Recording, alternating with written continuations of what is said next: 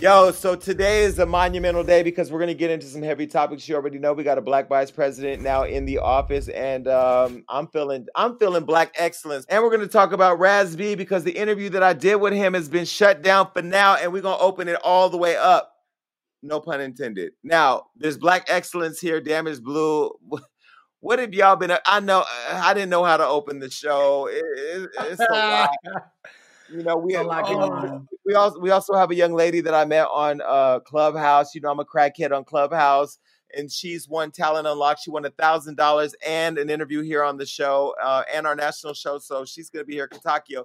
But my heart is heavy on one side for the burden that Kamala Harris is getting ready to endure, and then on the other side for Raz-B not having his voice heard. But I'm here, and so what's y'all been up to? Well, I'll start. I should go on Talent Unlocked so I can get $1,000 because H&R Block stole my stimulus. Damn. For anybody out there who has H&R Block, do not use them. So I've had just a fun time just asking where my money went. So much fun. What you mean they stole the stimulus? So the government sent them my stimulus check, and then they said you would get it no later than the 6th. Today is not the 6th, y'all. It's way past the 6th. And when I call them, they say, well, you should have gotten it by the 6th. I said, but I didn't. And they're like, oh, man, that's rough. And then they hang up on me. No, I'm confused. Am I supposed to get the stimulus because I've been checking my bank account and it ain't showed up? You are too rich to get a stimulus, Jason Lee. This is not your kind of conversation. But for the rest of us mere mortals... What we're not going to do is we're not going to do stimulus shaming. That's what we're not doing. No, we're wealth shaming. We're wealth shaming. Sorry. You got too much money for $600, Jason. You're too rich, Jason. You don't have these problems. Stop it. First of all, what I'm not going to do is turn the audience against me by trying to relate to them by shaming me for having a couple extra dollars. I'm not rich. I'm doing okay, but I still want my $600. That's $600. This is too serious of a joke for me to say what I would do. Never mind. No, because I have an apartment in New York now, and the strippers they're all unemployed. Like all the strippers are messaging me on our stripper chat, and they're trying to get me to like, you know, infuse a couple dollars in their bank accounts. But I'm like, what are we gonna do? I mean, my friend Sean. I mean, I don't want to put him all the way on blast. Super nerd on Instagram. He actually tried to get me to hire strippers in my New York apartment. Well, no, it wasn't him. It was Calvin. Callie Shine on Instagram. But he's married to well, anyway, my friends in New York have been trying to get me to bring the strippers over to the house, and I would have took that $600 and boosted their economies. I want to buy groceries. You talk about strippers. I want to buy groceries, Jason, but okay. We're just trying to eat, Jason. Damn. Wow. My New York apartment and my strippers need the money from my stimulus. Well, yeah, you know, we have different problems, Jason. You know, I'm bi-coastal, so I need the extra change. You know, I get it, Jason. Look, I'm having a good year too, man. This year has been, I have no complaints. Everything has felt so aligned. I'm thankful to be on the show. I'm thankful to be working with y'all. So if you asking me what I got going on, it's all been beautiful. I'm feeling good. That's all I got, though. Ain't nothing else new with that. I'm also happy to announce that we've been extended through May on Fox Soul. So that's what I'm talking about. You know, 28 episodes in the middle of a pandemic ain't easy, people. So, and I appreciate being able to share this space with both of you. You know, Damage, you've been a ride or die for a minute, and Blue's come in and, you know, been a ride or die as well. And we have serious conversations on this show. You know, a lot of people, I want to reveal something.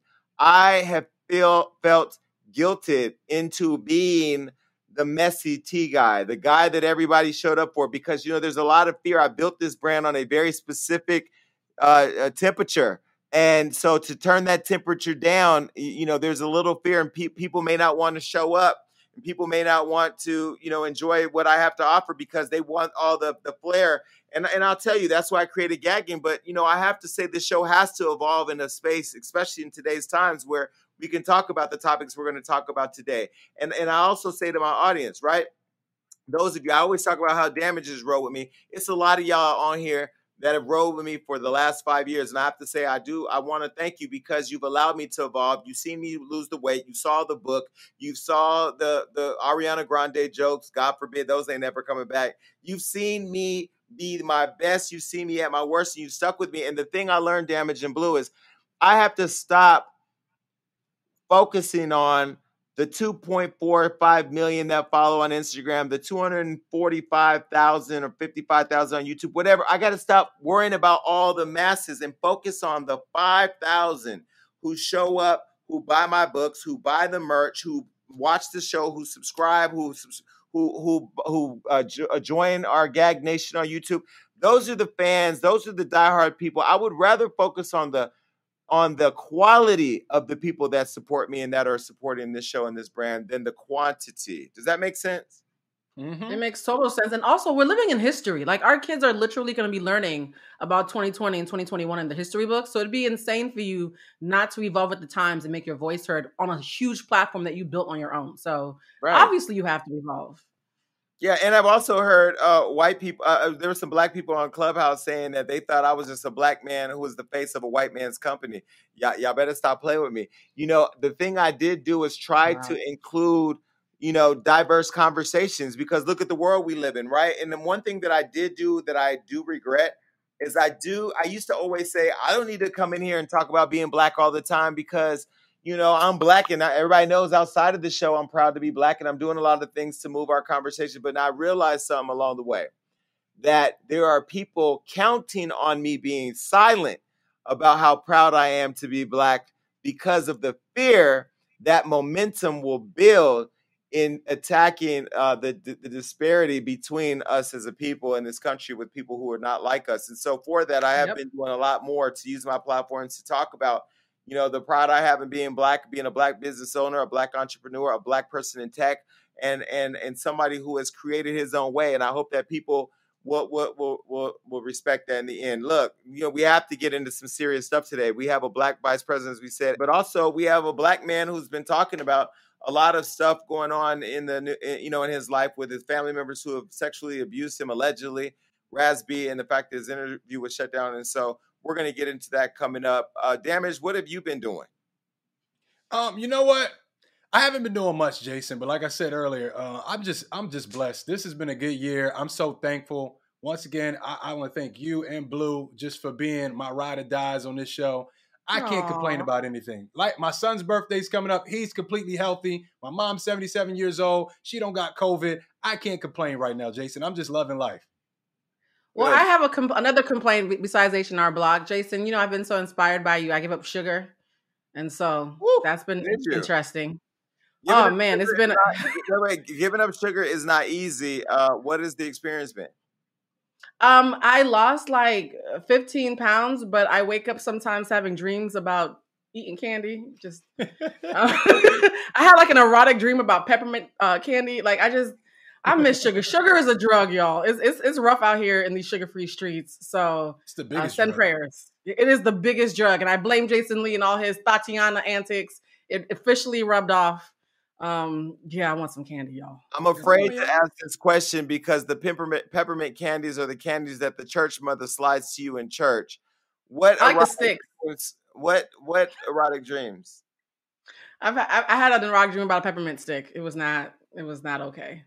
It was not okay. Use your imagination, Jason. No, I blame the sugar.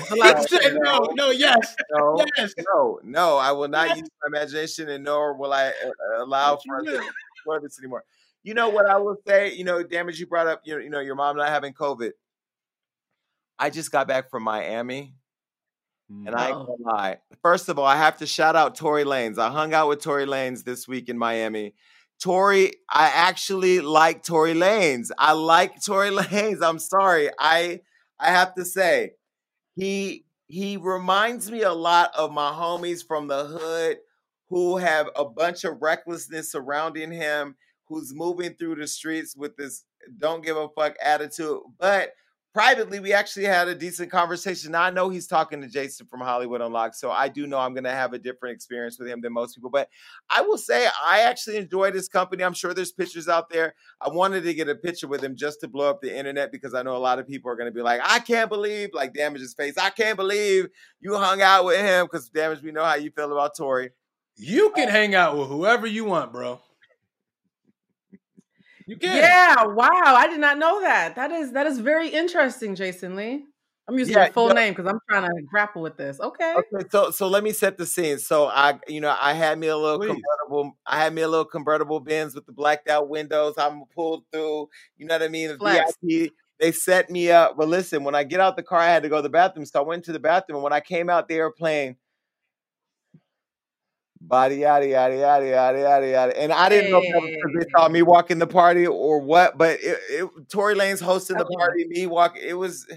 It was a lot, but yeah, and then also went to a party on Star Island where Gucci Mane, Tyga, and Lil Baby performed, and I met the kid 24 Golden, who shout out to him. He's super dope. I want to have him on the show soon. We change numbers, but Gucci remembered me, which was crazy because he's Gucci. So I walk up to him. I'm like, hey man, we need you on the show, and he's like, yo, you want me to do that interview with Hollywood Unlocked, right? Yeah, I met you before. I remember when I met you. And he told me the event, who the sponsor was and where. And he remembered everything. And he said to me, nigga, I don't forget nothing. And it was kind of scary because I had to think about all the shit my writers be saying.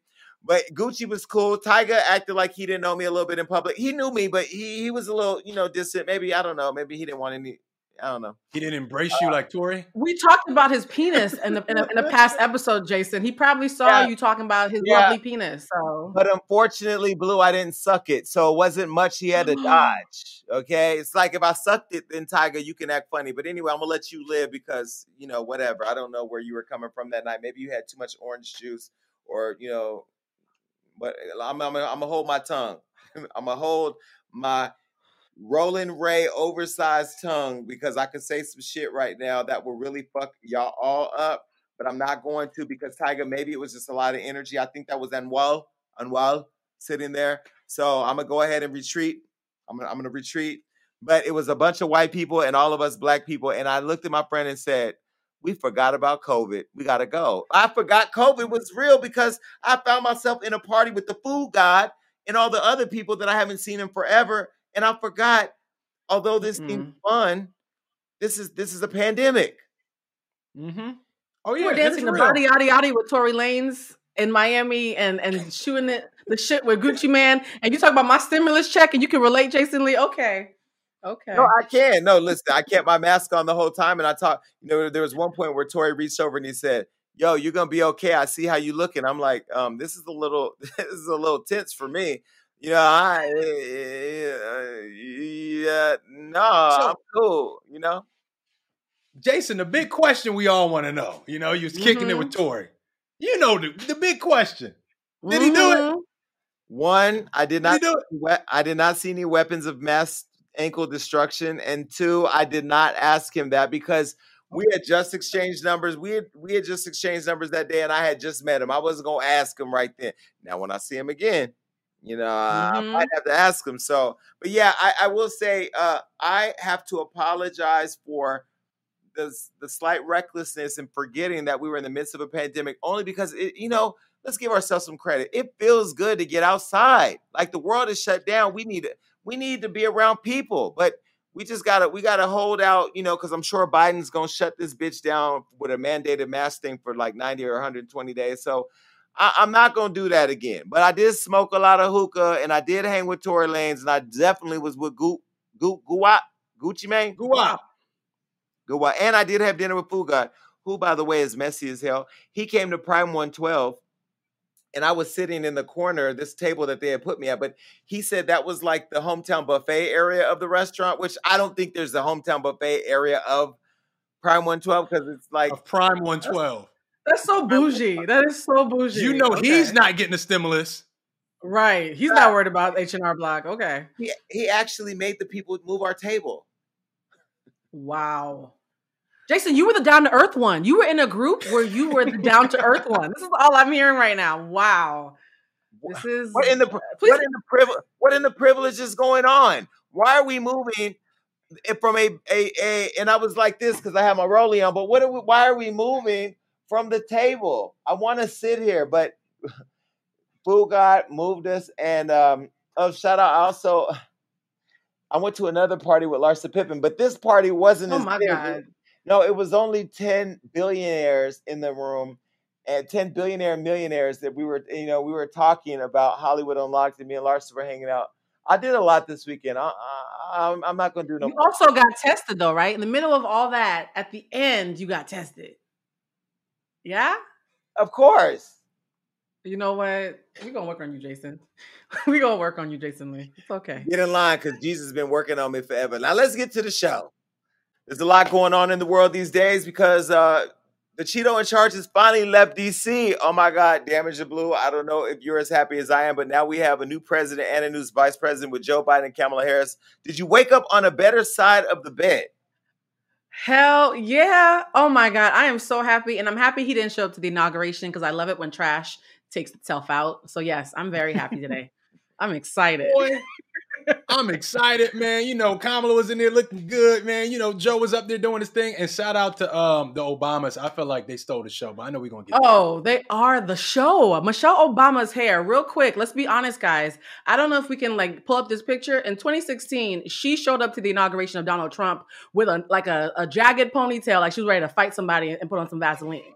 And so the fact that that picture of her in 26, she's scowling, her hair's pulled back. She might as well have had bamboo earrings on. I love 2016. Hold on. We got a video, but before we pull up the video, this is probably what it feels like when Beyonce and Jay-Z come to Kelly Rowland's birthday party. They're definitely going to steal the show every time. Look, here's the video for those of you watching. President Obama, First Lady Michelle Obama. Yeah. That ain't right.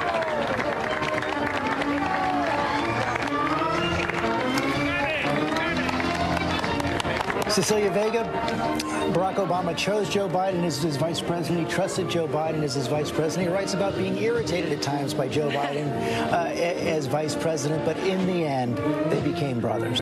But see, now this is the problem that I got. This is The the problem hair was flowing.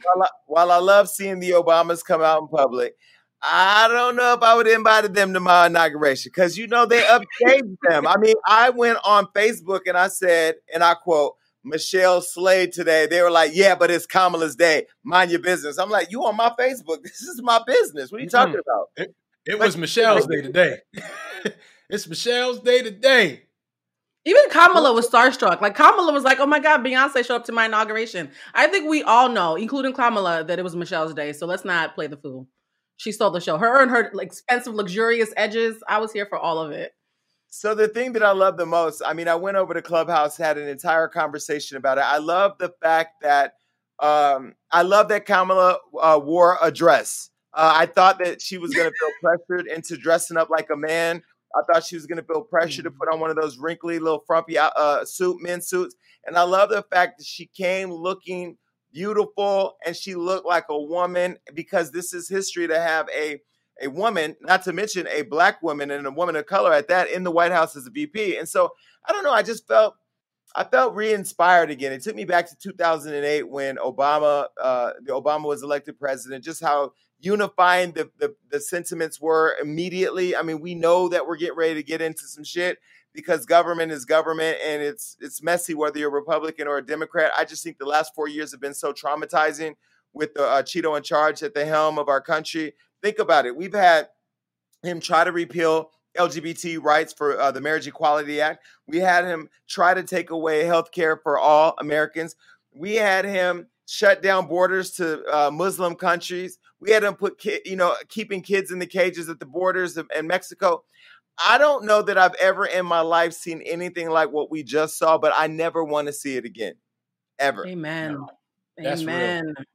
And like you said, it's probably not going to get, better overnight. But at the same time, at least we have a president that listens to professional advice, right? Because you had Trump over here. He don't listen to the scientists. He don't listen to the generals. He's like, okay, who cares? You've been doing this for a living all your life. I have a better idea.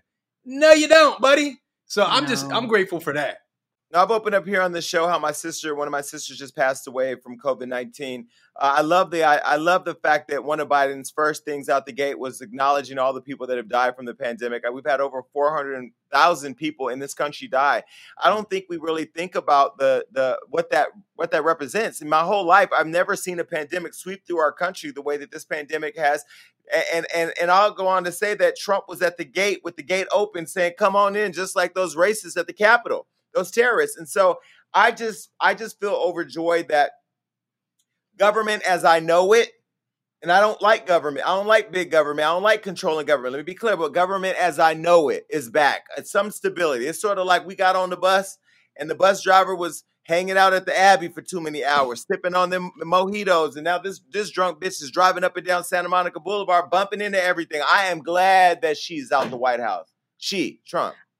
Well, you know what? I love that you guys are pointing out the fact that I think a lot of us have issue with government in general, right?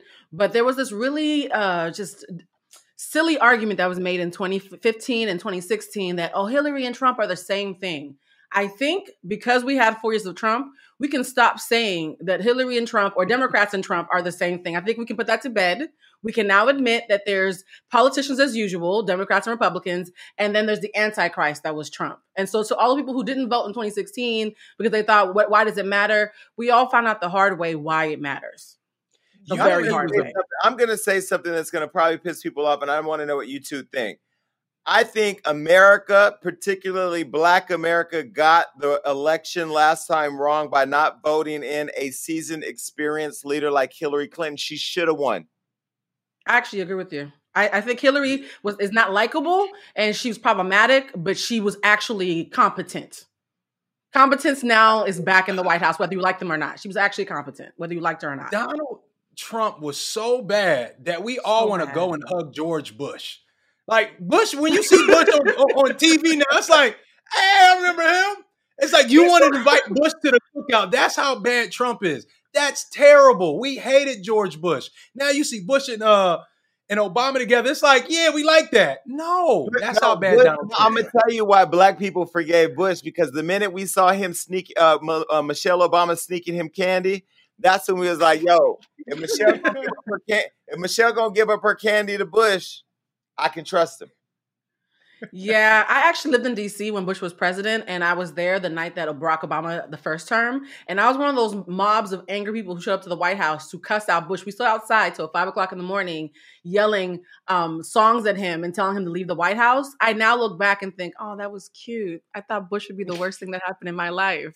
And now I see what's happening in D.C., and I think Trump has made us have a lot more gratitude for the folks that we do put in office because we know how bad it can really, really get. All right, so Donnie, let me be very clear. We are all glad, speaking on behalf of all of the Black Americans in this country and Black people all over the world, and just people, just Muslims, Mexicans, gay people, Dr. Fauci. We are all happy that you are gone. And I'm going to tell you, you are one of the most pettiest bitches I've ever seen, and I am petty as fuck. Now, y'all know if you watched Gagging last night, you saw that I now own Gag Order. I'm sorry, Kaya is somewhere in her shack checking her neck and her back because I snatched that too. And the thing about it is you have to remember, okay, this is why when there's certain people you got to watch for. You got to watch for Trump. And if you're on the internet, you got to watch for me. But let's go back to Trump, okay? You guys allowed Trump to reveal the worst part of America. I knew that America was bad. I knew that America had potential to be selfish and bullies. We bullied the whole world for years. And I see how we killed the Indians and took their country, then we went and stole niggas to come over here and build it up and then told everybody that we didn't belong here. So I've always known America to be selfish and aggressive and a bully. But what Trump has done is he's revealed the worst part of us as a nation. The fact that racists believe that they can go to the Capitol with nooses and hang the vice president with horns on their head and paint, and then go to the same Instagram that Trump has been banned from and ask us all for empathy and to help them not go to prison. I will say that I've learned a lot in the last 4 years. I've learned a lot more than I already knew in the last 4 years. But what I will say is that I hope that everybody watching knows that they have a place in government. You have to be involved in the process. You can't just look at the president that sits in the Oval Office. You got to be involved with your mayor. You got to be involved with your congressman or congresswoman, your city council members. You got to, the pest control. You better be involved in all forms of government, because if you don't, we're going to wake up and we're going to let another one slip in the house. And I know you Republicans you're nervous. You mad at Kamala. You mad at Stacey Abrams and all the other Black women who are cleaning the house because, baby, you look at us like maids. And so we're going to come in and sweep your shit up and get you the fuck out. But you know what? with that being said, maybe Trump was a necessary evil that this country needed. Because if you look at the people that are now in the Senate and that are doing things around this country, they probably have never got these opportunities to help us people of color because we weren't showing up to vote. And Trump was so terrible that the person that haven't voted for 50 years, I have people in my family haven't voted for decades. They went out there and voted and made their vote count. So salute to Trump for that. He was so shitty that we actually shaped up and went out there and made our vote count. I completely agree with that. He was a very necessary evil. I think Trump actually is what we needed because there's been two Americas for a very long time. And white folks were able to hide behind white liberals and pretend like there's only one America. And Trump was like, oh, hold my beer. And the FBI even said the day that Trump got elected, that was the highest level of hate crimes the entire year. So literally from the second they announced him as president, all these toothless hillbillies came out of the woodworks and they're bougie cousins. Because let's be honest, some of the racists are very bougie and they showed their asses. And thank you, Trump, for showing us where all the roaches were. We appreciate it. But you know what? I'm going to also go ahead and blame some of you Negroes too, because some of you black ass niggas out there, y'all sat there and you rode that Trump train because you thought you were going to benefit from it. Yeah, he got two of your favorite rappers out of prison or out of problems, Kodak Black and Lil Wayne. Now, I'm going to tell you, Kodak Black, they should have left his ass in prison. I'm going to tell you why. Because the way he disrespected Nipsey alone, for me, throw the key away. The way you disrespected Nipsey by trying to holler at my girl Lauren London as she had passed away, so disrespectful. And for me, I just personally don't. We have to stop as a people gravitating towards the things that look shiny. Okay, so we thought that the Apprentice star, who said grab him by the pussy, in the era of trying to protect black women, was going to be the man that was going to lead us to the promised land and get our 40 acres and a mule. But what he did as a consolation prize to all of you shucking and jiving, what's the two black women who used to go around with him? Diamond and Silk. Cisco and Hennessy, whatever. you know, the consolation prize that you got for him as president is he let out your favorite rappers. He didn't do anything monumental for black people. And please don't bring up what he did for HBCUs because listen, that nigga literally gave them money to buy the black vote. Let's be very clear. He did nothing good to advance us as a people. And so I'm really glad that he's out. But it's some of us that I have an issue with today because I went on Clubhouse. As you know, that's my favorite app that I'm a Clubhouse crackhead. I went on the app today as I was preparing to come here, and I saw that there was a conversation congratulating Kamala Harris as the new vice president because she's the first female and a female of color at that in the White House. Now, we all know Vogue recently came under fire. I think we got the pictures from the Vogue cover. This is the Vogue cover that they had where they shot her and she looked very light-skinned. Okay, and we talked about this before on the show where we talked about the lighting and you know all of that. Well, it's created a whole conversation around colorism now. There was a room on Clubhouse where it went from congratulating her and celebrating her to saying that she became the vice president because she's light-skinned.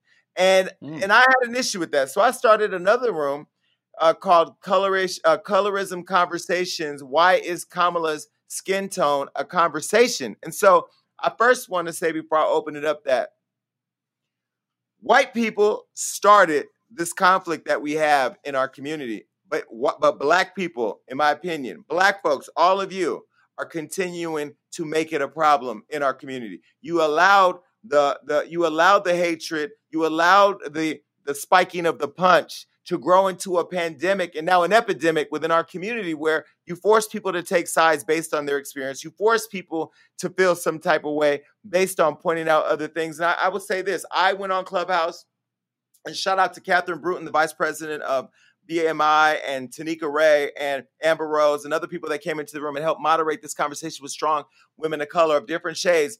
One thing we all said was colorism is a real issue that we should unpack and continue to have evolving dialogue around. Blue, you know, you and I have talked about it on the side, wanting to really create a nice conversation around it. But we have to stop. We're not going to take the day that she's elected as vice president to separate our people over it, are we? Is that what we're doing? So I have thoughts. I'm going to start with the great ones first. I completely agree with you, Jason. Colorism is not about blackness. Anytime we pretend it's about blackness, we've already gotten it wrong. Colorism is about proximity to whiteness. It was created by white people as a disease that they spoon-fed to us to hate our own. So I completely agree that White people gave us this disease and we are cultivating it, right? And so we should be able to acknowledge that Kamala Harris, yes, she gets the benefit from light skin privilege, but that doesn't take away from the fact that she is completely qualified and she's probably going to do an amazing job cleaning up the mess that Donald D. Trump left for the rest of us. So that's one thing. You can acknowledge colorism, but still clap for a sis who went to HBCU who is going to fight the good fight on our behalf. So I completely agree with Jason on that. Where I think my opinion gets a little bit nuanced, though, is the fact that I had to cover the VP picking process very extensively at my day job. And I know for a fact that Stacey Abrams was actually the first person that they courted for this position. She was literally having dinner with Biden all the time. And it was very, very heavily speculated that she was going to be the VP nominee. Let's be honest, guys. Politics is as much about policy as it is about optics. How you look, especially as a Black person, especially as a Black woman, does matter in politics. They literally do polls where they see, are you visually going to be accepted by the community? So the fact that from the beginning it was supposed to be Stacey Abrams, and then right before it turned to Kamala Harris, there actually is a precedent that there was some optics issues there. And to make this less highbrow, my best friend is a light-skinned Black man. The day that they announced that Kamala Harris was the VP, he was in an Uber with another man. This man said, I can't believe that he picked a fat Black woman to be the VP, and went off on Stacey Abrams for 20 minutes. My best friend waited for him to be done and said, ooh, bruh, you got that wrong. We thought it was going to be Stacey. He actually picked Kamala. And the driver said, oh, okay, that works. So let's be clear. My best friend called me. He said, Blue, you always talk about colorism and how insidious it is. It wasn't until I watched somebody drag Stacey Abrams, who's equally qualified, and then be relieved when a more visually appealing Kamala Harris was chosen that I realized just how insidious this is. So I'm going to say this. People who think that there is something amiss with the optics are completely correct. The optics do matter. I think it's naive at best and intellectually dishonest at worst to pretend that the way that you look does not matter. Barack Obama and Kamala being mixed race, it matters to white people. It really does. Ask them yourselves. However, we can still clap for her. We can still clap for her and say she did a great job. She didn't create that. She did not create this dynamic. And so she shouldn't be blamed for it. Those are my two opinions. I know. I think listen. I don't argue with anything what you just said. I think you're absolutely correct. I do think that there's a lot that plays into the decision, and what I really love is that you said the same thing that people said on Clubhouse. We can have both conversations at the same time. I think on the day though that she's elected as vice president, I agree. Her inauguration. Let's let her have her flowers for one day. We know the hashtag protect Black women is a real thing for at least a lot of these rappers when it comes to Megan Thee Stallion. But I'm going to say it applies to Kamala. We have to protect this Black woman. She's going to go through some of the worst scrutiny over the next 4 years. White people are going to tear her down. Foreign leaders who are used to dealing with men all the time are going to tear her down. And so now we gonna tear her down too. No, I think we should use this opportunity as a time where we can stop focus on light skin and dark skin. I even look at my own history of saying I like a light-skinned man. I didn't. That was my attraction. There are people who are attracted to Asians. I have a friend. All he wants to do is date Asian women. He's Filipino and Black, And so I personally decided to no longer say I like a light-skinned man because I like dark-skinned men too. I just, in describing what I preferred, I said that. Now, what I will say is I've learned in my own experience, in my own journey, that my words have power. We do this show. The three of us have our own individual platforms, and together we have this megaphone. And so sometimes when we say something that just, to me is just, maybe it's just a preference, that has repercussions, and it impacts people in different places. People have come from different walks in life. And so I've learned how to be a little bit more responsible with what I project and put out. And it doesn't mean that I'm not uncensored or that I can't, have my interests, but I think being very clear about our intentions is important as we navigate through these colorist streets. I agree, man. And one thing I'm sick of seeing too is she Black enough? How she grew up. She grew up in this neighborhood but went to this school. Why does that matter? What does Black enough mean? Like, what is the true definition of being Black in this country? Like, I'm so disgusted with that, because if anything, if she does have an advantage where she grew up in a white neighborhood and she knows how to articulate with whites, why is that a bad thing? That somebody's in the office that can speak that language, I guess the white language, because she's not Black enough, to fight for rights of all people. I'm trying to really understand this Black enough talk, because that's another thing we do along with colorism. We try to level how black somebody is depending on how much struggle they had in their life? Is that what we are as black people, where you have to struggle a certain amount of time in your life to be considered black? What is up with that? And the gag is with that is that there's some really dark-skinned black people who don't like us. And there's some really, really pale hotaps who love us. And so for me, I don't ask if you're black enough. I ask, are you pro-black? If you are pro-black, you are black enough for me. If you are anti-black, I don't care if you are as dark as tar, we have a problem. So to me, forget black enough, are you pro-black? But what I love about the inauguration also was that they are very socially conscious. They didn't have millions of people out there because they know we're in the middle of a pandemic. Everybody wore their masks. They had the black man, the black officer who diverted the haters, the hate crime terrorists at the Capitol. They had him walk Kamala out. So they're being very socially conscious. Now, when they brought J-Lo out to perform, I got nervous because, that girl in the live mic, I didn't know where it was going to go. But she pulled it off, and Lady Gaga pulled it off, too. I think that they both did a great job. I love how Lady Gaga was fanning out for the Obamas and fanning out for them up there on the stage because, listen, I think we all can say, no matter where we were when this inauguration took place, that we were doing two things. One, saying, damn, Michelle's hair is laid. She looks fly. And also saying, please don't have nobody shoot nobody, no bombs go off. Because I was nervous the entire inauguration. One thing I wasn't nervous about was that Trump took his last helicopter flight. He didn't even come to the inauguration. Is that crazy or what? He's not invited. I love it. He's not invited. The Republicans don't want him there. Nobody wants him around. Trump was definitely vice president. His vice president don't like him. Pence don't like him. We thought Pence was terrible. Pence is like, nah, I'm with y'all. Even terrible people don't like Trump. Pence is terrible, but he still has sense. Pence is terrible. And let me tell you something about old Mitchie Mitch. Let me tell you, I know you're shaking in your senior citizen ARP car holding boots because you have done a lot of co-signing of the man. And now you got Naughty Nancy in there. You got Cam with the Timbs. You got Biden, who's like, yo, that pen is already a Uzi. He is in the White House Oval Office right now, signing executive orders to overturn half the stuff that Trump has done. We have the Senate, we have the House, we don't have the judicial branch, but he's going to pack the courts, and then we got the White House.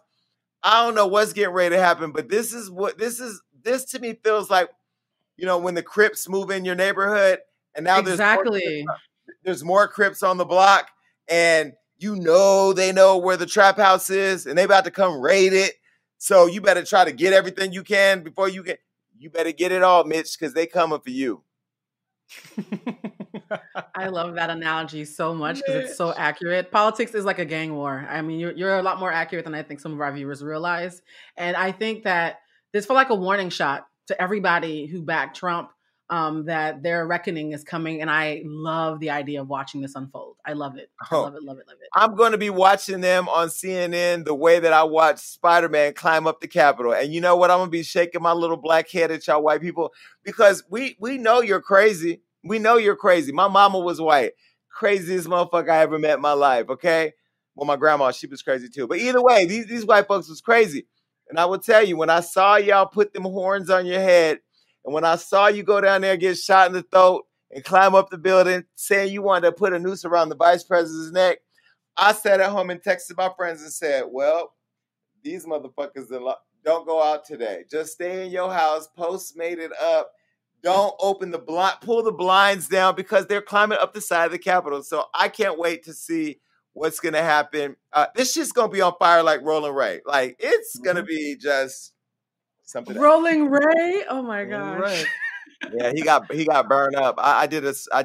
If you want to see Rolling Ray and you want to see what I said about it, go watch Gagging with Jason Lee and go download it. It's also a podcast too. It's the craziest, wildest conversation. I know that the handicapped community is gonna roll up on me, and we'll deal with that whenever it happens.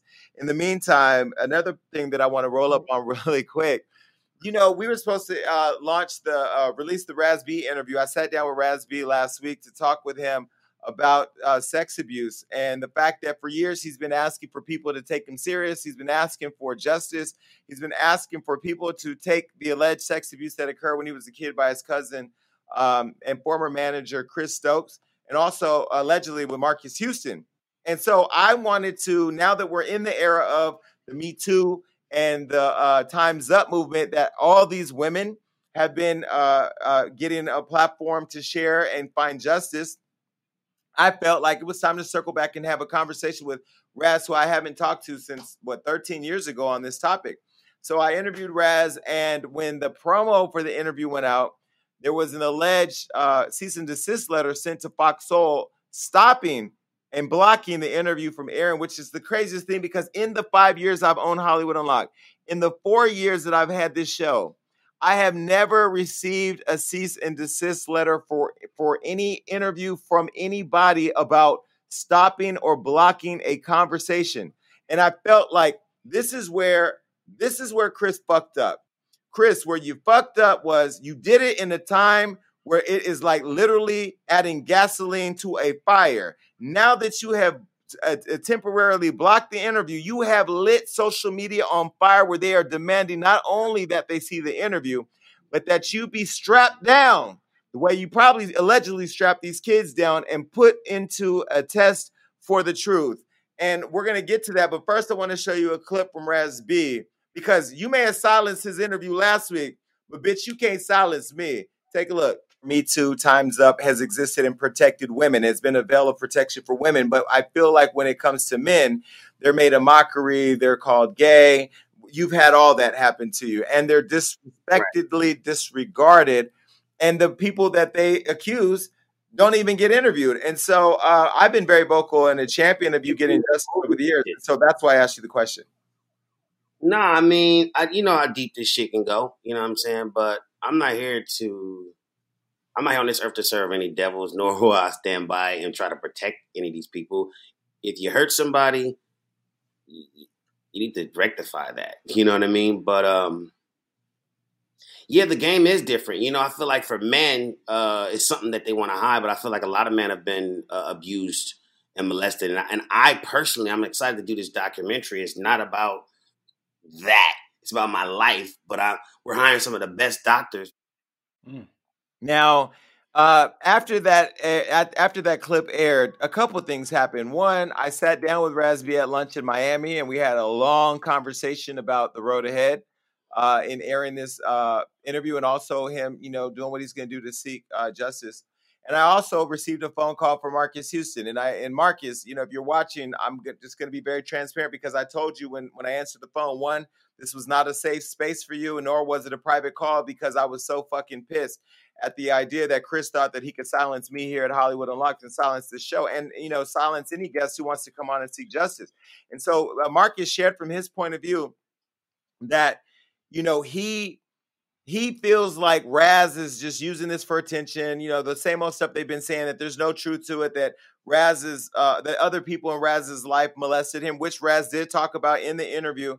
And so he kept going on and on about how he felt it was unfair that Raz was continuing to be given a platform to talk about this. And I explained to him that if he's a victim, I've been a victim of child molest. If he's a victim and feels like he needs to be given his just due, so be it.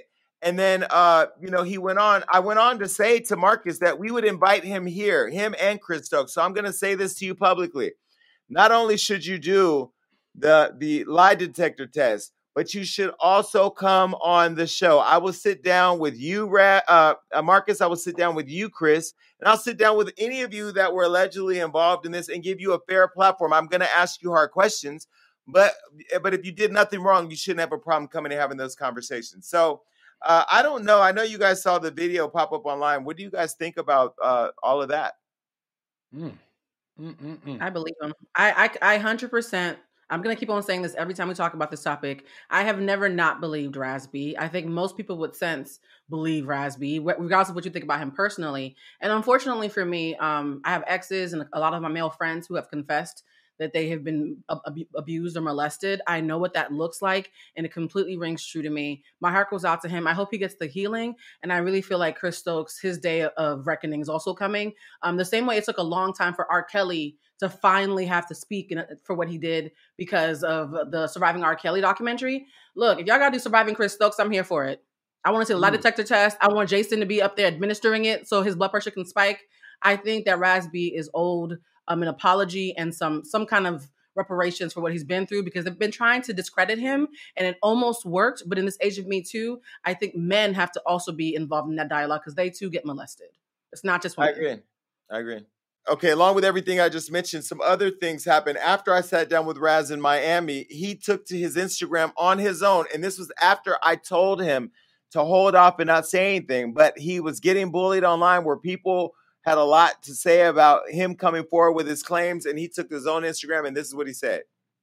Oh, yeah. And I'm doing this polygraph test for all of my fans that support me, all my family and my friends that support me, so I can move on with my career, move on with my life. Free me. So Raz is asking for a polygraph test. And, while Chris Stokes has been responding to DMs of fans who've had a lot to say about that request and telling him that they demand that he takes it, he's not the only one. Omarion's brother, Orion, and I've always liked Orion. I didn't like him just because he was cute. I didn't like him because he had a baby by Janae Aiko. I liked him because Orion has always just been a cool, honest, straight up guy. No, he's straight up. He went to Instagram and he posted this photo. Post the photo. He posted this photo of him and his daughter, who's grown up now, and he said, "Papa's proud of you, my baby." Chris Stokes went under there and did the whole pound and the fire flame, and Orion said, "Take the polygraphs" in large letters. Now, Orion, you be the man that all those other niggas should have been a long time ago, and you stand behind Raz and ask him to be, and ask Chris Stokes to be held accountable. Because, again, if you did nothing wrong, what's wrong with stepping forward and taking the polygraph? What's wrong? Ain't nothing wrong with that. I love Orion even more than I did before this. He just got cuter. Prove your innocence. It's that easy. Just take the polygraph. Exactly. Well, Chris hasn't responded to taking the polygraph test, but here's my offering. Hollywood Unlocked will pay for all of the polygraph tests. Me. Okay. Maury. Matter of fact, I'm going to split it with Maury. We're going to do it together, and we're going to do a 2-night special. We're going to air it here and on the Maury Povich Show. Done. I would love to see that. I would love to pay for it. I think it's just sad because I remember when these allegations first came about, and we all made fun of Raz-B. And that's what people do to men that are molested or touched as kids. You get made fun of. If you get made fun of, it's that, or the person that's actually doing the abusing to you will, if you don't want to be touched, if you don't want to be attacked, they will call you gay. They will call you names. They'll call you stupid. And I feel like a lot of men didn't come around and really support him, because I was one of those people like Blue. I always believed him. I just didn't know what to do about it. It's like, okay, that happened. Now what? And I feel like it shows you in today's times with the Me Too movement, the Time's Up movement, that we do need to rally around people like Raz-B that have these kind of stories and really support them, because I can't even imagine if I was him in his shoes. And for so many years, he's been telling the same story, exactly the same story, and no one has even offered to really step out and take that next step to help him. So I really do think it's dope that you gave him a platform, Jason. And also for Chris Stokes and Marcus Houston, come on here. If you think he just wants attention, tell the other side of it. We never get to hear the other side. Y'all just say he wants attention. He's not promoting shit. He don't have shit to sell. What is he promoting? Himself? Like, come on now. I want to hear the other side. I want to hear Chris Stokes' side. I want to hear Marcus Houston's side. So don't just say he's doing this for attention. He's crazy. He's this and he's that. Let's hear it. Let's really hear you sit down and talk about it, and let's have a conversation. Now, one of the things that was pointed out to me in getting that interview was that Omarion just recently, or not too long ago, had an interview with Vlad TV. And in the interview, he seemingly validated the concerns raised by Raz. Marcus also said to me on the phone that he was aware that Raz was molested, but by other people. Here's my thing. If you remember, if you've been watching this show since day one, you remember K. Michelle was here. And what she said on the show about R. Kelly was that she was around when things were happening. There were mothers in the kitchen cooking, and there were other people there, staff that were helping and aiding and abetting this activity. If you were a security guard and you picked people up from the airport, if you were an assistant booking a hotel room or traveling with them, you all need to go to jail because you're all complicit. Yeah. It's almost like if a drive-by shooting happens, you don't just lock up the shooter, you lock up everybody in the car. Unless you cooperate, then maybe you can get a deal. But there are crimes that have been committed and decisions were made. And so for that, all those people need to be in trouble. Now, this is the thing that I don't understand. One of the things when we did our research that we said one of the reasons why men don't come forward is because of guilt and shame. Like they're afraid to be looked at as gay or looked at as weak. And how did you let some man or some woman take over you? Because that was another perspective on Clubhouse where people were talking about women are also predators for young men too. And so when I think about the idea that a man would come forward and say, I was molested, a man stuck his penis in me or made me suck his dick, and we would think that he's doing that just for clout in today's society as a black man, I don't believe that. Even back then when he did it, even worse back then. It was worse back then, yeah. It really way worse. It was like, dog, what are you saying? But can we address this whole thing? Oh, go ahead, Jason. You were about to make a point. My point is, when I was molested, my mother, I remember sitting with her in the police department and her telling me that she did not believe I was molested, that she didn't understand why somebody would touch me. And I just go back to that moment when I was 7. And then I look at somebody now who is 33 years old, and the 7-year-old and the 33-year-old are literally having the same experience.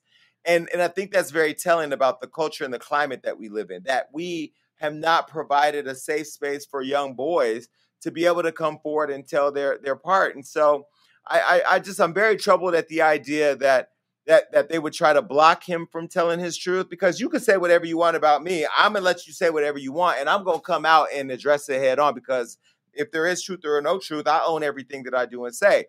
And I said to Fox Soul, we as partners cannot be complicit in hiding this interview from the public. We have to find the legal route to get to making sure that the public can see his point of view, and then let the chips fall where they may. The thing about being complicit that I'm really happy we're having this conversation is it's impossible to be a Chris Stokes allegedly or an R. Kelly allegedly without an ecosystem. It's impossible to do it this long without people around you who are complicit. And so we absolutely need to look around the people around him, because they also have an incentive to make Raz-B look crazy. It's not just about they're loyal to Chris Stokes. They know that if Chris Stokes goes down, then they have to admit that they helped him do what he did. And also to the point about, he was molested by other people. Tyler Perry once famously talked to Oprah about being molested. And Oprah said, why do you think you've been molested by so many different people? And Tyler said, when you are molested, the sharks can smell the blood in the water. You get molested one time, there's a broken spiritness that you have that other molesters smell and they pick up on. So him saying he was molested by other people doesn't take away from what Chris Stokes did to him allegedly. It only actually substantiates it. So that whole excuse is BS to me. Well, let me give you some information we found that just in doing our research. So, here, most of the victims of child abuse keep it a secret, and that they're saying that 1 in every 6 men have been a victim of sex abuse. 1 in every 6. Just think about that, right? And so some of the reasons why they don't report it, and this came from Psychology Today. 1, the reaction, a lot of anxiety, depression, post-traumatic stress disorder, and flashbacks, eating disorders that are caused as a result of being sexually abused. Shame and self-blame. They feel powerless. They feel like they have no power to control being victimized. And so there's shame in that. Guilt. They don't want to tell the abuse because they felt like they did something to bring it on. No pun intended, because don't they have a movie called Bring It On? I can't. Also, sexuality. I would say as a gay man, I love helping children. And I remember when people used to be so mad at the stuff I would do on the show, they would attack me. They would call me fat, gay. Those are things that I was at the time. I'm thinned out a little bit and I'm still gay as fuck. But they would also say, oh, you're a child molester. Because you're gay, you're a child molester. And it made me so uncomfortable to want to help kids that I literally stopped helping children as a result of being labeled a pedophile because I was a gay man. I remember when I had to switch up how I talk, because you could be 39 years old and I'm gonna call you a boy. Oh, that boy wants me. I had to be careful in the words I use, because people would take those words, oh, this gay man, this 43-year-old gay man likes boys. You know what I mean? And so this is where, as a person who has been a victim of sex abuse, to have my own words weaponized against me, I have to now I'm re-victimized and having to watch how I move and be guilted into saying certain things, because to say something else could be looked at as as wrong. And so I would just say to any young man out there who's been abused by a man or a woman, I tell you, first of all, we're going to have a conversation here, me, Blue, and Damage, a much more well thought out, more layered conversation, because I want to explore straight men who've been telling me how their sexual relationships with their women have been impacted because of sex abuse from women or men or both. That's real. And That's we real. started the Clubhouse chat. There were so many of you that just came into the room and shared very candidly, very intimate details of experiences you've had in front of a room of strangers. And my hat is off to all of you that have the courage to share, because you are the Raz-B and Raz-B is the you and me. And we all deserve to have an equal playing field when it comes to having our trauma validated through a process that can hold our attackers accountable. Jason, I just want to say one thing that you said that was really powerful about people coming forward. I love Psychology Today. It's actually one of my favorite magazines, so I love that you got those stats from there. A lot of men have been sexually assaulted and don't know it. A lot of people will tell you stories. Oh, I was 13 and my mother's friend, I lost my virginity to her. And I think it's a funny story. They don't realize that they were sexually assaulted. So there are going to be some people who are going to be watching this who have been sexually assaulted as men, but because they're taught to normalize it, they don't even know it themselves. So I hope that we can also speak to them who are going to have that aha moment listening to us talk. Well, when I wrote my book and I recounted the two situations that happened for me with men, right? Because in my mind, I was sexually abused by two men. On this show, again, if you've been watching from day one, you remember when we had T.S. Madison here the first time, and I was telling a story about how I was laying in the bed at 8 years old with two older women who I had sex with at 8 years old. And I joked about it. I said we were laying in bed smoking Marlboros. I joked about it. And people in the comments let me have it. They were like, how dare you joke about being molested? I didn't even see that as being molested, because at 8 years old, if you read the book, God must have forgotten about me. I was running down the streets with a key around my neck. I was a grown-ass 8-year-old boy, but I was still a kid. And so what people witnessed and what I witnessed in the playback was I was acknowledging that I had been molested another time by women. And I don't think that we think about it that way. If you're the young girl who wore the baby fat jacket in high school because you was fucking the dope boy on the block, he was 23, you were 16, you were molested.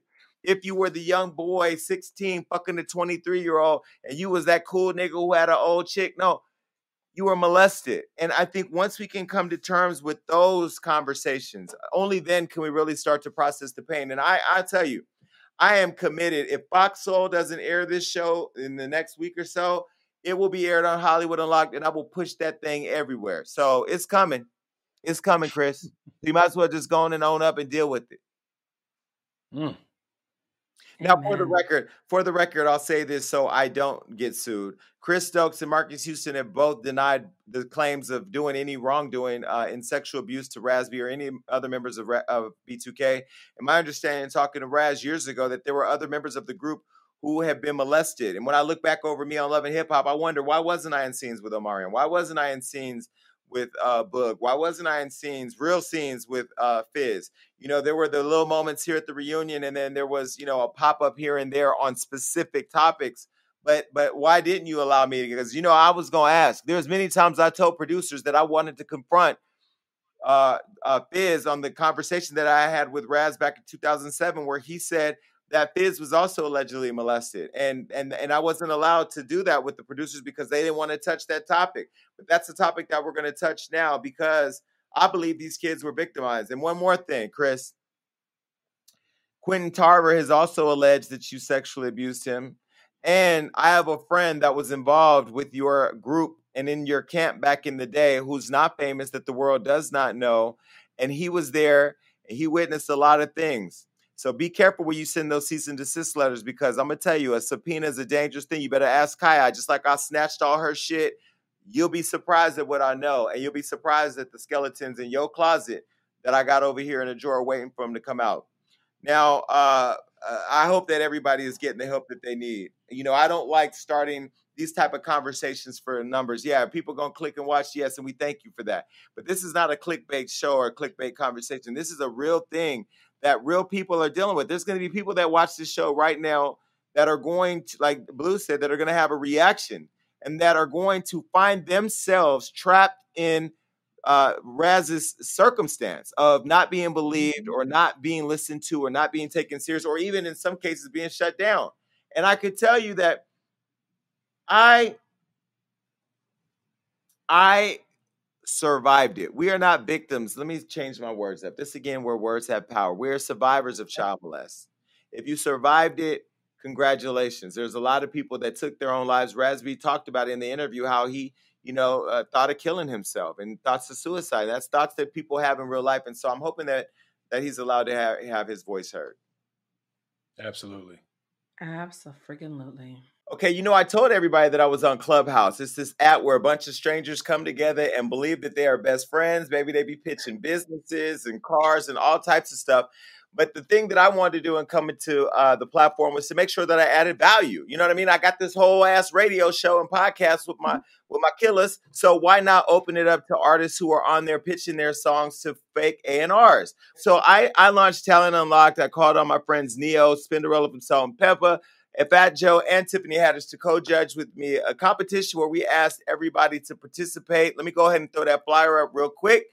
This is the flyer that we put around the internet, and this is Talent Unlocked on Clubhouse, so you should be following me. All right, well, look, we found a winner after 30 people fighting for the top spot. Damage and Blue, meet Katakio. Welcome to the show. Hi. Yay! Hi, everybody. Congratulations. Thank you so much. Katakio, I don't know, Damage and Blue, y'all didn't show up. I need you there for the next one. She went against 29 other people for the top spot in public and had to perform on the spot for Neo, Fat Joe, Tiffany, and Spinderella, and it was brutal. What was the experience like, Katakio? Oh my God. So, okay, I saw that you scheduled, Talent Unlocked, but I was like, okay, maybe I'll join, maybe I won't, whatever, and then when it was 6:02 and I was like, okay, I guess I'll do it. Because I wasn't going to do it. I was going to just go to bed, And then you guys turned on the hand raising. There was 2,500 people in there, I believe, at the time. So when you guys turned on hand raising, I'm just like, there's no way that I'm about to get picked. There's just no way, But then, so you guys picked 30 people, and I actually did not get picked, But then I guess some people were playing around God's plan. You guys turned that hand raising on. I must have clicked it so fast. Like, I was like faster than the speed of sound. Like, it was crazy. I was like, I got to get up there. And then as soon as it said, come to the stage, I was just like, oh my God. Like, I couldn't believe it. I almost didn't even accept it. Like, in time, I was like, oh my God, what am I doing? Let me accept it. So I accepted it. And then that was that. But it was the scariest thing ever because there was so many people. And of course, you said Tiffany Haddish and Neo and you and Fat Joe and Spinderella. Like, it was a lot. So, but it was awesome. So you're here in Los Angeles. You've been singing since the age of 2 years old. And you sung, right. I didn't know at the time that you sung background from some notable people. Who have you sung for? I sang background for Solange Knowles, and I was also hired to sing background for Janet Jackson. But that was an interesting kind of thing that happened with that. But yeah. Blue, that's what you would call a light flex. That is definitely a heavy flex. A heavy flex. So talk to me about your name. Is that your real name? This is a stage name. Can you say Katakio? Yeah, Katakio is my middle name. It's funny. My mom actually made it up. It's my brother's. It's both my brother's names. So I'm named after them. So one of my brother's name is Kyle Tavio, and my other brother name is Makio. So the Kata, that's Kyle Tavio. So Kata, and then Kio is Makio. So Katakio. So I'm named after my brothers, and that's my middle name. So yeah. See, there's a restaurant in LA named Katsuya, and I thought maybe they was on the way to the hospital and just caught Cat, threw the Takio in there. But either way, you came in with a lot of confidence, and you were up against some gospel singers in the competition. How was it getting judged or feedback from a Neo and a Fat Joe, people who have, excelled in the music business? Honestly, it was awesome. It was a dream come true, just to hear them really appreciate my voice and tell me, all those nice compliments, all the nice things they were saying. It just felt amazing. It was great. Thank you. I loved it. I had a great time. Nerve-wracking, but it was great. I have a quick question about Clubhouse, because we know that at least one of us on this platform has a Clubhouse addiction, and I smell an intervention coming before the spring. I would like to know, are you on Clubhouse for the hustle, or are you like Jason Lee in the shower on stage giving speeches? At first, it definitely was like just, networking. I heard a lot of awesome things about it. But then I saw some like pretty fun rooms, we playing like song association or, just playing little games here and there. And that's been fun. So it's definitely addicting. I agree with that. So talk to me about your artistry. What is it that you plan to accomplish as an artist? What are your dreams? Like if you today, somebody out there is listening to you. And by the way, I'm going to ask you to sing something a cappella because, real singers got to be ready to go anytime. What do you hope to accomplish in music? Well, I mean, honestly, my biggest inspiration, like it's also performance, like it's Beyonce. Absolutely. She's amazing. I dance as well. So I'm not just a singer. I'm trying to be a whole full out star out here. Okay. Like hip hop, ballet, tap, jazz, like everything, so and also my sound is very, 90s classic nostalgia, definitely have like hints of like Brandy in my voice and Mariah Carey. Those are definitely my two like biggest inspirations. Mariah Carey? Wow. Yes, I absolutely love her. My favorite song of all time is Honey. So like, yeah, I absolutely love her and Brandy, So I want to bring back the real R&B sound. Like, I mean, I am a fan of the trap stuff, but we're definitely taking it back to 90s and early 2000s. We're with the Changing Faces, freaking 702, Tony Braxton, Aaliyah, those are the kind of people that I, that I do sound like, and that's the kind of music that I really, really love. So I just want to bring that back because I always hear people say, where's all the, the old school type of R&B? We're missing that. So I'm just trying to bring it back, So when you're on Clubhouse as an artist, I find that there's a lot going on Clubhouse, and you're there looking for exposure, looking to make connections. What would you say to other people who are up and coming or aspiring artists who are looking for their big opportunity or looking to utilize their time wisely? What advice do you have for them? Okay, so on Clubhouse, like let's say there's a lot of like, A&Rs, a lot of people listening to the music and everything. And people are actually very mean on there. You know what I'm saying? So if to all of the artists, if you get in a room and it's like 400 or 500 people and you have these people wanting to hear your music, go on there strictly to play your music for the audience. Okay. Like, don't even worry about who the people are on stage. Well, sometimes you should, but a lot of times people are on there just to make fun of you. I definitely experienced that where people were saying like, oh, you sound like a 40-year-old woman who got her groove back, or you sound like this, you sound like that. People are just very rude, and it's funny because I actually started my own room and I titled it, Stop Playing Music for People Who Like to Hurt Feelings. And it's crazy, like word got around and all these big names started coming in. Brian Michael Cox was in there, Ray Daniels was in there, a couple other people was in there. And we were the room grew. It was about almost 700 people in there. And we were just talking about it. I was saying there's a way to tell someone that you don't like their music without completely disrespecting them. You don't have to be rude. You can just say, it wasn't for me. I didn't like it.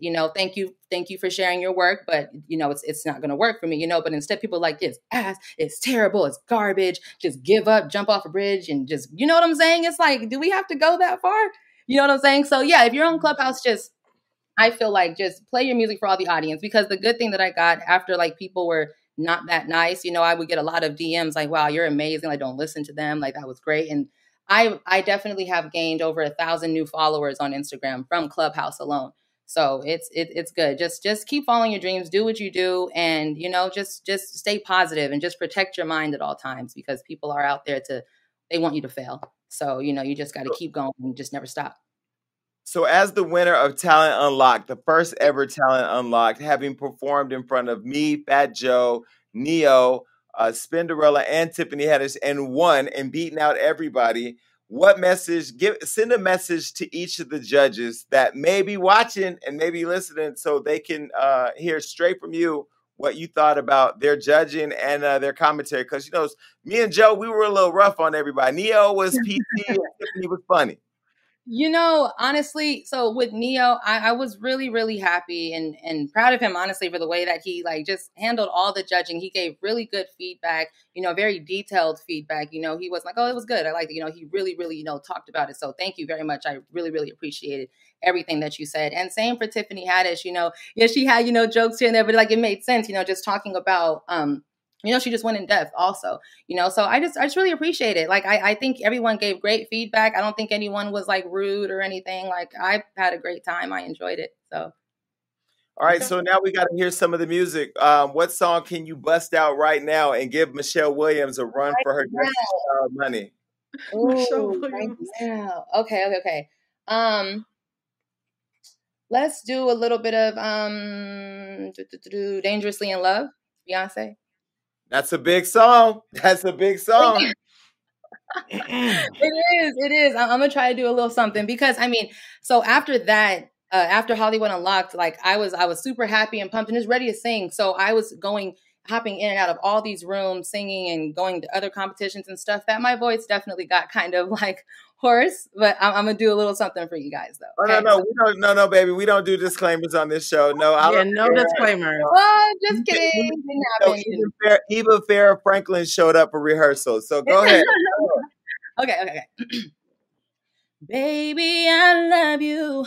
You are my life. My happiest moments weren't complete if you weren't by my side. You're my relation and connection to the sun. With you next to me, there's no darkness I can't overcome. Woo! Wait. I love this song. It's one of my favorite Beyonce songs. Please finish. Do that next line. The next couple lines. Go ahead. Yeah. You are my raindrops. Go. Okay. You are my raindrop. I am the sea. With you and God who's my sunlight, I bloom and I grow so beautifully. Baby, I'm so proud to be your girl. You made the confusion go away and it's cold and mess the world. Oh, wow. See, now I could have finished, but it'd have been real gay. But I love it. You see this? This means you gave me chills. I had to tighten up my sweater. Like that? Hey, that was beautiful. Oh, okay. But listen, we've put your social media up here, so hopefully everybody follows you. And I just want to say, thank you for having the courage to get up there. You was on the stage with some heavy hitters in the game, and you gave it all, and people could just see your talent. So congratulations. And you have a project coming up. Tell people about your project. Yes, definitely. So, it's funny. About 6 months ago, I actually had sent Hollywood Unlocked an email asking, how to promote, for like promo deals and all that kind of stuff. So like God's plan, so it just feels great to actually be on here and actually talking to you because I was like, dang, how am I going to do this? Like, how am I going to be able to talk to him and everything? And it just worked out, So that $1,000, thank you so much. I used that to, I got my own little photo shoot and when I was hoping that the interview would have been a little bit, further down the road, but since it was so fast, I'm actually really happy about it because I had been planning on releasing a single around Valentine's Day. But, I just like, I got to still lose, 15 pounds. I got to do this, I got to do that. And I'm just kind of just lollygagging, messing up and everything. So I'm happy that this happened so quickly because I just took that $1,000. I took 2 days, planned a photo shoot, had a makeup artist. I actually live in San Diego right now. So I had to go all the way to LA. I was up and down Santee Alley and downtown LA trying to find outfits, trying to find a makeup artist, do all this stuff. It was so much going on, but it came together and the pictures turned out beautiful, so my new single is called Tell Me What You Like. It's going to be coming out February 5th, right around Valentine's Day. And then I'm actually in the process of shooting a music video for that too. And I'll have that come out on February 12th. That's the goal, But so I use that money to do the photo shoot to help promote my single. So I did, the photo shoot and everything. So yeah, it's called Tell Me What You Like. It's definitely a slow, sexy, kind of song. I think everyone's gonna like it for like Valentine's Day. So it's gonna be really, really exciting. I'm super pumped. So I can't wait for you guys to hear it. It's gonna be great. What she said was she took the $1,000 she won and she invested it in herself. She didn't go over and subscribe to the premium OnlyFans. She didn't go But I'm glad that you took the money that you won and reinvested in yourself. And I hope that people, follow you from this interview and keep following your career. And I will see you in these clubhouse streets. You sure will. Absolutely. All right, Katakio, good luck with everything. Thank you so much. Thank you everybody. Well, listen, this has been a lot. Just to recap, we got a black woman in the White House with some Timberlands on. Trump is and scratching his fat ass on Helicopter One or Marine Corps One. Michelle Obama is somewhere. She done took her lace off and put them cornrows back, and she's looking fabulous. And Hillary is somewhere laughing all you bitches for voting that motherfucker in. And Raz-B is going to get just because we're going to air that show, and Hollywood Unlocked is going to pay for all of the, what's the thing called? Polygraphs. This has been so much, I forgot what it was called. It was a big show. And to anybody who has paused this show to go and watch me talk about Man on Fire, a.k.a. Roland Ray on Gagging with Jason Lee, and who came back to tell me how wrong I am, do you see the duality in my personality? I can be very responsible, and I can be a little reckless too. But that's why we love Hollywood Unlocked. That's why we love all of you for continuing to come back and watch and listen to this reckless-ass show. Please make sure you're subscribed to YouTube, because that's how we get you to see us and all our Black excellence, all the cuteness that I share here with these two crazy motherfuckers, but also so you can see all the other content that we have. But until then, we out of here. Peace. Bye, fam. All right, look, that was a great show, and make sure you keep coming back, because we got all types of amazing interviews and topics that are going to make you go crazy. That's right. That means like, subscribe, do everything you need to do to make sure you stay up to date with what we got going on. And ladies, stay tuned in, because you know I have your back. And listen, make sure that you're commenting below, because even though I say I don't read it on the show, that's all I do when it's over. Peace. Mm-hmm.